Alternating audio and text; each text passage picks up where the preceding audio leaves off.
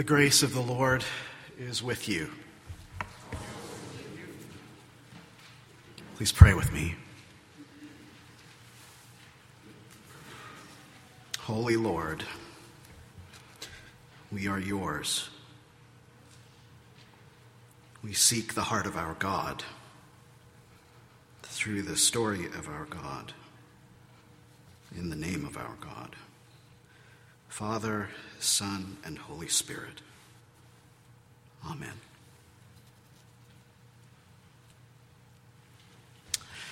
Each week I have the privilege of spending time at a prison. I teach an inmate who developed a desire to explore her faith more deeply by studying theology. The experience is often the highlight of my week. And there are a few reasons for that. First of all, this person has become my friend. I cherish the friendship that we have, and I cherish helping it to grow. It's also that I'm in a season of transformation in my own faith journey. And so I enjoy sharing that with those who are also in that sort of season. And I enjoy developing as a teacher. I enjoy exploring ways of thinking about God and what God is up to. But the blessing of this friendship goes beyond just what I'm able to offer. Just the other day, we were talking about how in this friendship, we are pastors to each other. For the last few days, I've been thinking about what I learned from her. This dear friend teaches me so generously. She continually helps me to learn about the community she is in, the system, the barriers to good relationships, the struggle to move life forward from what was into something new. I see the love of God on her face as we talk of her family. I hear the love of God in her voice as she describes her tireless efforts to advocate for those whose forward movement is constantly held back. And as I listen to the ways in which she challenges people to improve their ways of relating to each other. And I experience the passion of God in the most traditional sense of the word, the suffering of Christ. As she talks about the weight and the impact her own mistakes have had on others and on herself. And that's what amazes me most. My friend has this amazing capacity, one which I fear we may not always cultivate as we should. She has the capacity to hold both the weight and impact of her wrongdoing and the knowledge that she is loved by God. One of the blessings of paying attention to the Christian calendar is that it guides us through the whole experience of walking with God. We get it all. We get the sense of longing and anticipation for God to come and be one of us. We get the celebration of what it means that God did that in Christ. The relief and the hope that comes with the reality that Christ lives for us, and the assurance of God's sovereignty. And holding it all together, we remember that God wants to nurture and cultivate us day by day, and invites us to join him as he recreates the world. But there is also Lent. And this season of the Christian year is a bit more unsettling. Because during this season, we're encouraged to contend with who we are in view of God's perfect righteousness, in view of God's loving heart.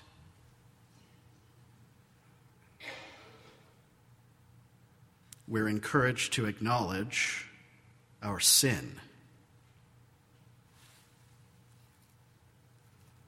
Now that I have said the S word, I'll tell you that personally, Lent scares me. And I know it scares others, and maybe it scares you too. The idea of contending with our own sin is frightening.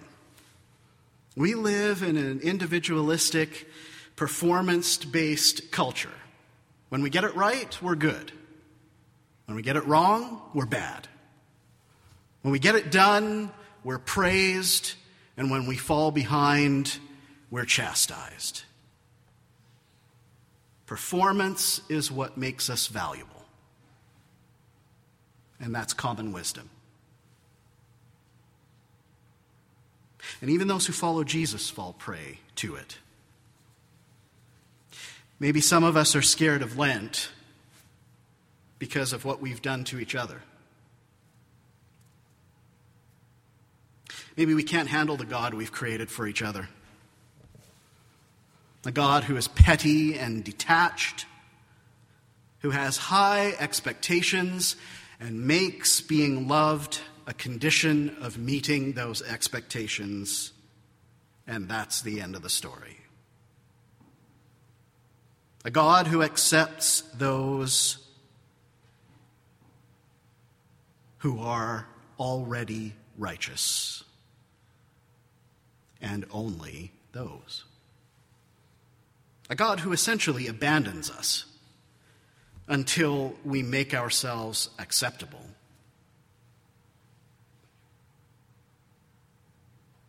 And that's a problem, because if Lent is about facing our imperfection, and if imperfection makes us unlovable, then Lent doesn't actually sound like it fits with the good news of recreation in Christ.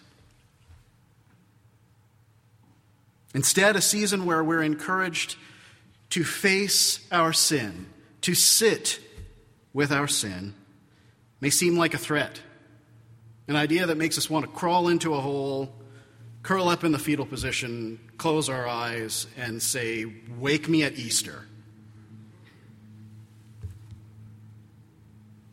Either that, or it makes us want to create another God. A God who has no expectations of us. Which might sound comforting and feel soothing for a moment until we realize that a God like that is a God who couldn't be bothered to invite us to become everything we were made to be. I don't know how a loving God would have no hopes for us beyond today. But that's the paradigm we default to, right? The paradigm of common wisdom. It's a false binary.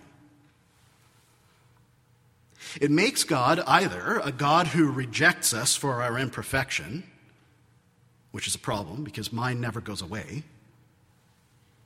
or a God who couldn't be bothered to challenge us toward fullness of life, which is a problem because I don't always like the way I am.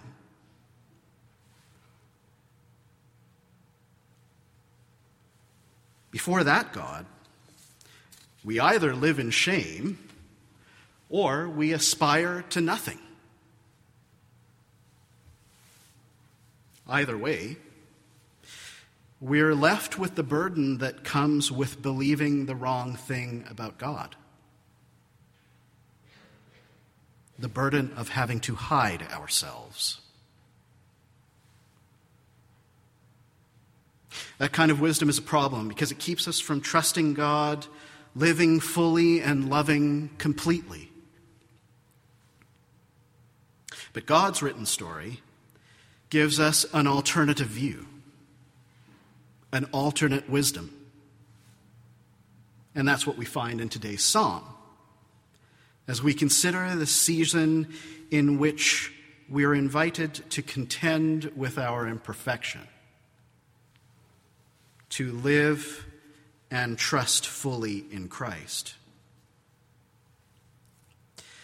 There's hope in the fact that the psalmists were realists. They wrote the whole Christian calendar in song. They are willing to expose and struggle with their imperfection. They just accept it as a part of the human journey. And the psalmist here in Psalm 32 gives us a personal testimony. He knows what it's like to hide from God. And so he starts out by giving the reader the end of his story. Somehow, he has concluded that the best way to walk with God is with open hands, hiding nothing. And then he explains this is because failure to open himself before God brought suffering. The unbearable burden of not believing that God walks with humans in their imperfection. The burden of believing the wrong thing about God. Ultimately, his sin is his failure to trust God. And as soon as he chooses the path of true wisdom, God's wisdom, as soon as he opens himself to God and confesses his sin, there is immediate, complete, uninhibited forgiveness. So he says, I did this the hard way. Here's where the advice comes in. I did this the hard way. I hid. And it didn't work. All I got from my hiding was the burden of believing in an unloving God. But you don't have to do it the hard way. You have the capacity to make a choice, the psalmist says. So bear all of yourself to God. Even the dark, messy, broken, sinful parts. Don't hide. Because when you hide, you deny that God is a God of forgiveness and restoration. Believe you are loved and celebrate that love. And this is what I learned from my friend each week. She teaches me how hiding from imperfection doesn't yield anything good. She shows me the freedom and safety I can experience as I bear my imperfection before God.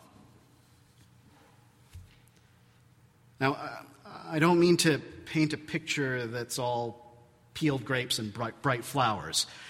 This is a person who struggles deeply with guilt.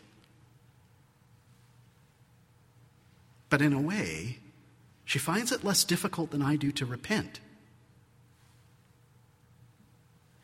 She can allow herself to be challenged by her imperfection without denying it or hiding it. She can acknowledge the damaging impact of her choices on others and on herself. She can sit with that reality. She lives the season of Lent. And she's made the shift, at least more fully than I have, the shift the psalmist calls for. The shift from a way of thinking and being where hiding and masks and self-sufficiency are the way to live. A shift to living in the presence of God with open hands. Something we may consider during the season of Lent is this: how much do we really believe and affirm that our God is a God of grace? How can we speak of a God of grace if we can't show our whole selves to God? How can we say we believe in God's grace if God rejects us because of our imperfection? How can we say we believe in God's grace if we have to make him into a God who couldn't be bothered to refine us, who couldn't be bothered to bring us more fully into his heart and into his purposes? The grace of God consoles us. The grace of God shepherds us. The grace of God leads us. The grace of God is gentle with us. And the grace of God challenges and disciplines us. Lent can be a time to live into the reality of God's grace as we sit with our imperfection. Because God is not looking to do away with our humanity. God is looking to make us more fully human. And we see this in Christ. The Christ who, in the midst of temptation and doubt, chose to trust in the love and wisdom of his Father. The Christ who chose to be one of us, who made our existence his existence. The Christ who lives to show us how to be all we were created to be.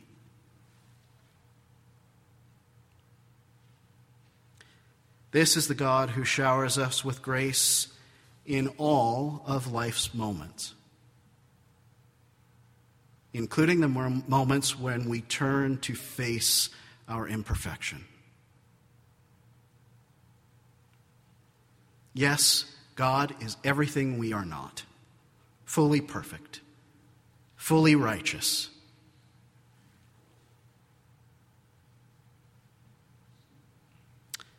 But that should never cause us to hide ourselves from him. It may feel like we need to hide. It does feel like we need to hide, but we don't. Because in Christ, God has also become what we are. Christ stands in solidarity with us. And so we need not bear the burden of a life under a God who either rejects us or ignores us. We need not cause each other to bear that burden either. God calls us to contend with our imperfection so that we can become all he has made us to be.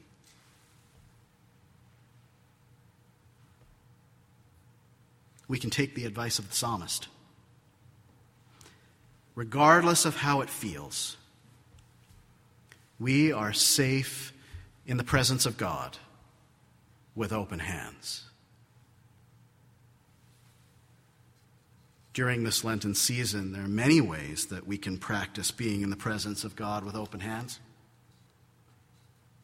Perhaps we might practice confessing our imperfection to God regularly. Perhaps we may approach someone we have wronged to acknowledge the impact we've had, to apologize, to say we're sorry. Perhaps we might practice confessing to someone else.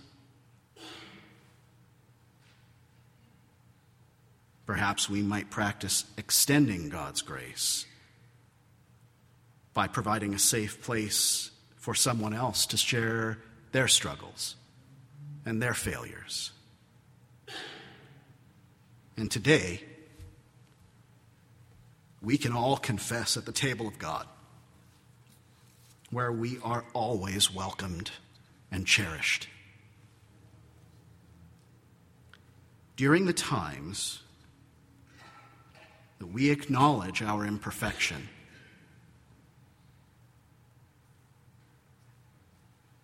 in this opportunity that we have to do that during the season of Lent, the place we need to be is in the presence of God. So during this Lenten season, may it be that we practice embracing God's grace by sitting with our imperfection. Let us not be afraid to be challenged by God. Let us not be afraid to confess. Let us be people who make it safe for others to confess. May this Lenten season be one in which we enter into that part of our humanity and believe, as the psalmist says, that endlessly loyal love surrounds us as we trust in the Lord. Amen.